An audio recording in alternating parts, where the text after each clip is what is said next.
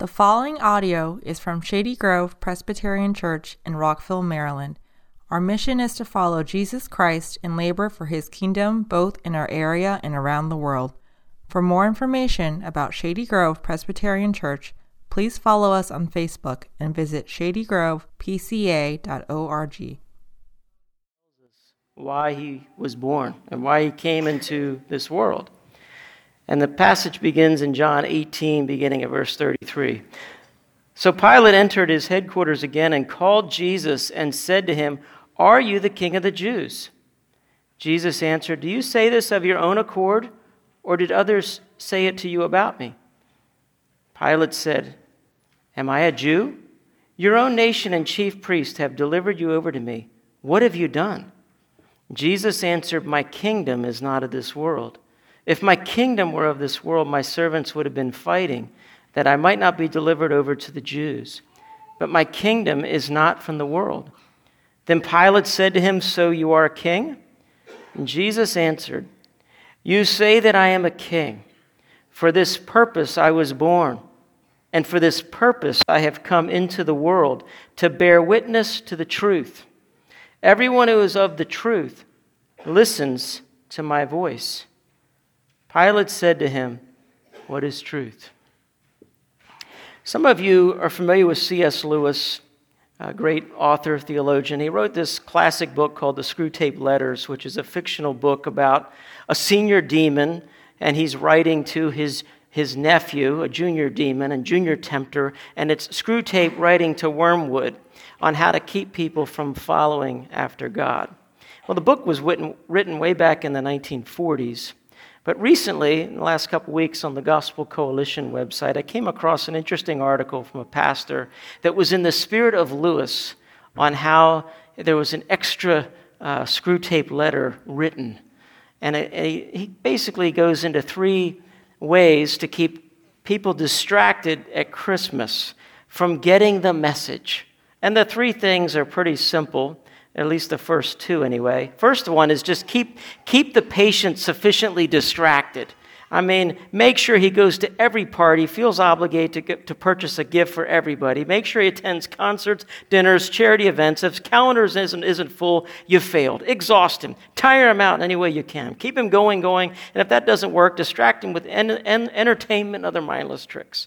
Keep him distracted. The second one is keep his celebrations merely sentimental and nostalgic, and make him sure he only sings and reflects on things like sleigh bells and silver bells and snowballs and snowfalls and decorations and family gatherings, and keep it very sentimental. And if that doesn't work, the third suggestion to get them to miss celebrating Christmas, he says, "Even so, you are not without one last method of attack. If all else fails, try keeping the enemy's story, which we call the bad news, limited to the invasion. It is bad enough that your patient thinks on this at all, but realize it could be worse. So if you foolishly allow him to focus his attention on the invasion, then at last be sure to let the story go no further in his mind, nothing more than a story about a baby, something cute and sweet, but nothing serious and significant. Find a way to keep the story in Bethlehem. You can even let him keep his manger scenes with all the animals present. Don't let it go no further. Make sure he keeps thinking of the enemy only as a child. Don't let him think about the enemy as a man, or what he did, or how he humiliated all of hell when he rose again. You can seed the manger in your patient's thinking so long as you divorce it from the cross and the empty tomb. But once he begins to recognize there's more to the story of the bad news than just the invasion, especially if he thinks about the great defeat, then he'll turn in gratitude to the enemy. And I sincerely hope for your sake, especially, this does not happen. Your affectionate Uncle Screwtape." You see, even Hollywood knows there's something wrong with just keeping Jesus in the manger. Some of you may not have seen the stupid movie Talladega Nights with Will Ferrell playing Ricky Bobby, but the dinner scene went all over YouTube with Will Ferrell praying over and over again to baby Jesus, 8-pound, 6-ounce baby Jesus.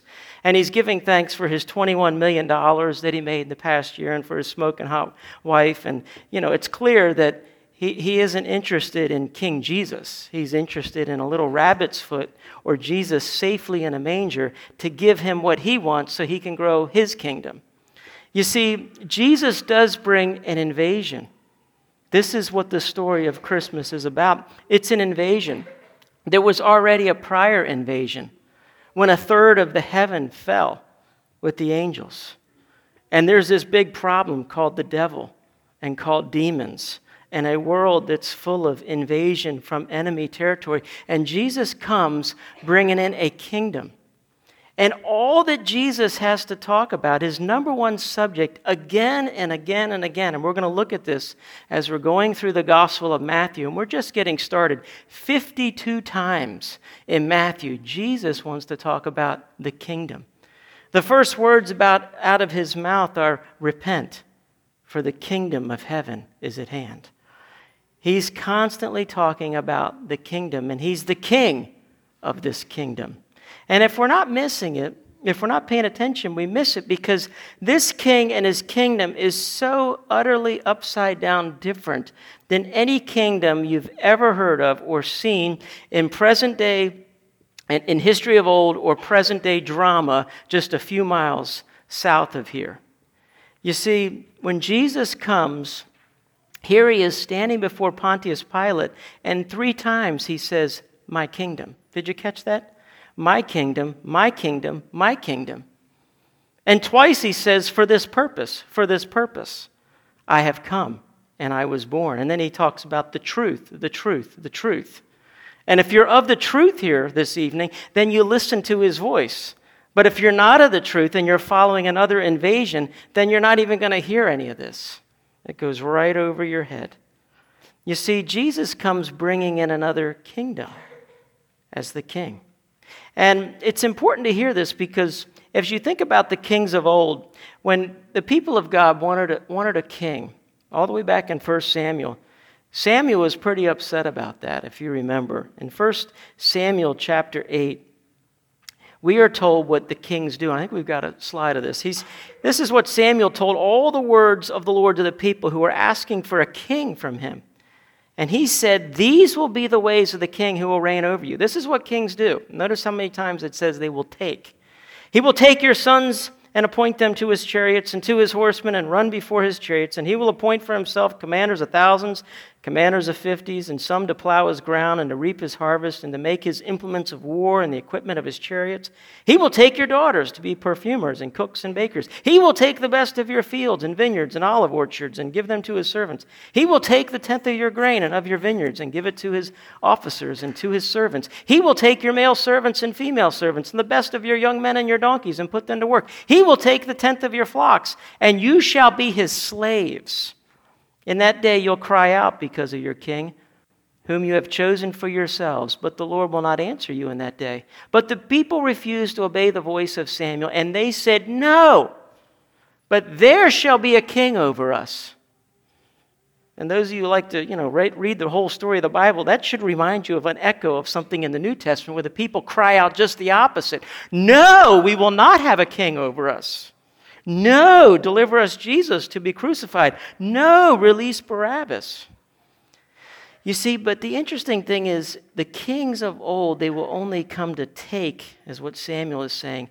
Jesus comes as this kingdom, and what he does is he comes to give. Listen to what he gives. These are some of the best Christmas presents for all time. This is what Jesus comes to do with his kingdom. Come to me, all you who are weary and heavy laden, and I will give you rest. For even the Son of Man came not to serve, but to serve, and to give his life as a ransom for many. Don't labor for the food that perishes, but for the food that endures through eternal life, which the Son of Man will give to you. For on him God the Father has set his seal. I'm the living bread, Jesus says, that came down from heaven. And anyone eats of this bread, he will live forever. And the bread that I will give for the life of the world is my flesh. My sheep hear my voice, and I know them, and they follow me. I give them eternal life, and they shall never perish, and no one will snatch them out of my hand. And I will ask the Father, and he will give you another helper to be with you forever, even the Spirit of truth, whom the world cannot receive, because it neither sees him nor knows him. You know him, for he dwells with you and will be in you. I will not leave you as orphans. I will come to you.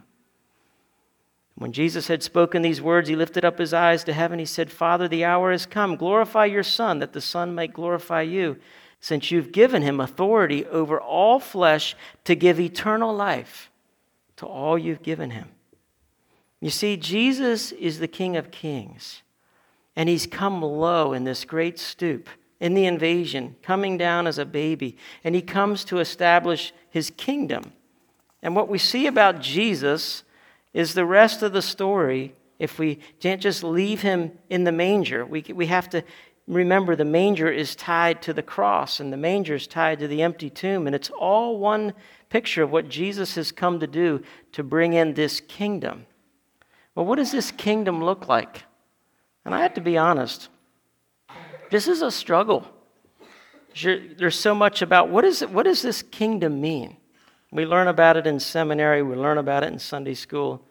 It's the rule of God in the hearts of men. And how do you know when the kingdom has come upon you? Well, Jesus said this is what it's going to look like, that they're going to be poor in spirit. They're going to be people who mourn, and they'll be comforted. They're going to be people who are meek. They're going to inherit the earth. They're going to be people who hunger and thirst for righteousness, people who are merciful, who are pure in heart, people who are peacemakers, and those who are persecuted for righteousness' sake. You see, if the kingdom is breaking in on you, you become a different person. It looks a lot different than the politics that we see on TV. It's people that are poor in spirit, people that are mourning, people that are meek. All of these things, hungering and thirsting for righteousness, merciful, pure in heart, peacemakers. If you had to summarize it in one word, it's the word humility. It's the blessing of humility. And when his kingdom breaks in on you, all of a sudden we find ourselves starting to seek first the kingdom of God and his righteousness. You see, the Sermon on the Mount is about one thing. It's about the kingdom. The parables are about one thing. What are they about? The kingdom. How do the parables almost always begin? The kingdom of heaven is like, or the kingdom of heaven may be compared to. 6 times in Matthew 13. It's the kingdom is about the parables. Or we could say, how about his return? We've got a whole chapter, Matthew 24. It's just about Jesus' return and setting up his kingdom. You see, the whole message is about the kingdom. But if you have a kingdom, you have to have a king. And Jesus is the king of his kingdom. And so Jesus comes in this invasion as the Word made flesh. He comes as a prophet to give us the Word so we can see for ourselves the author and meet him and know him. He comes as a prophet, and he comes as a priest. What do priests do? Priests in the Bible did one thing mainly, and that was to make atonement for sin. And they would offer up these sacrifices of lambs and these bloody sacrifices. And Jesus comes as our priest, and he comes down to lay his life down, the one who's wholly harmless and undefiled and separate from sinners. He's perfect, spotless lamb, and once for all makes atonement, once for all, forever, with his own blood as a priest.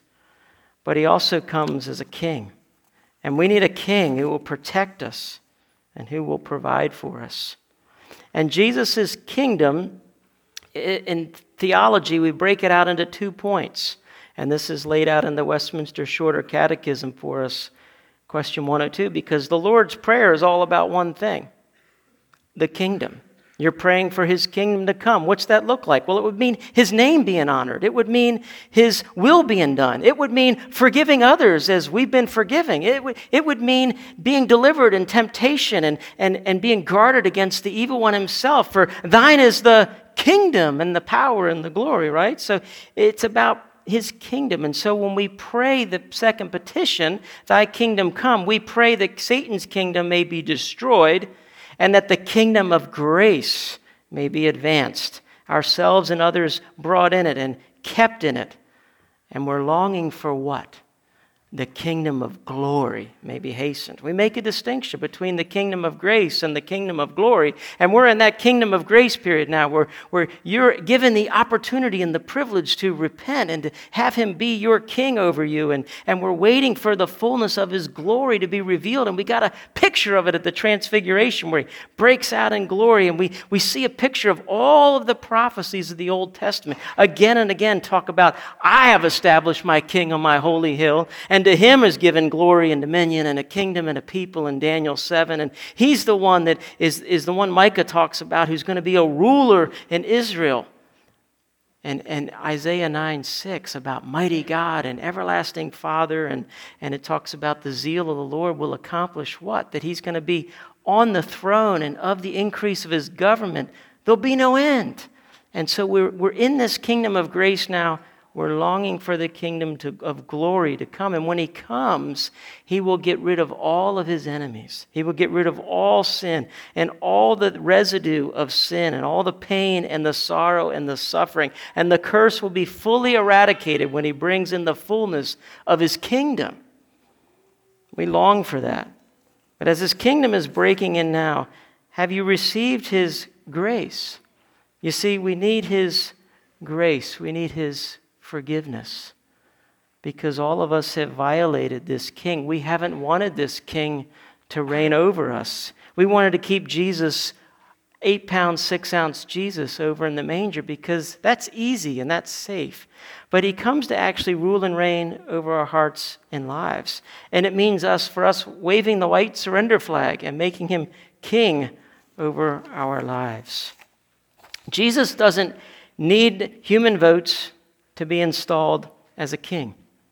He doesn't need taxes for his kingdom to be maintained. He doesn't need human armies to protect his kingdom. He doesn't need opinion polls to be reelected. This kingdom is not of this world, Jesus says, but it influences everything about this world. And the only way to be a part of this kingdom is to make him king of your world. And so, is he the king of your world? We sing every year at Christmas, we sing, let every heart prepare him room. Has your heart made room so that it's taking over the invasion in your life now? I hope so. Let's pray together. Lord, we need this kingdom to break in, and we thank you, Jesus, that you came to deal with the devil, to deal with sin, to deal with our sins against you. We thank you, Lord, for making atonement. We thank you that you are King and head of this universe and that you are coming again. We thank you, Lord, that you loved us so much and you care about this world, and you've demonstrated this love by coming to us and laying down your life for us. Lord, we thank you that it's true. We ask that you'd help us to be salt and light and a blessing to others now. We ask in Jesus' name. Amen.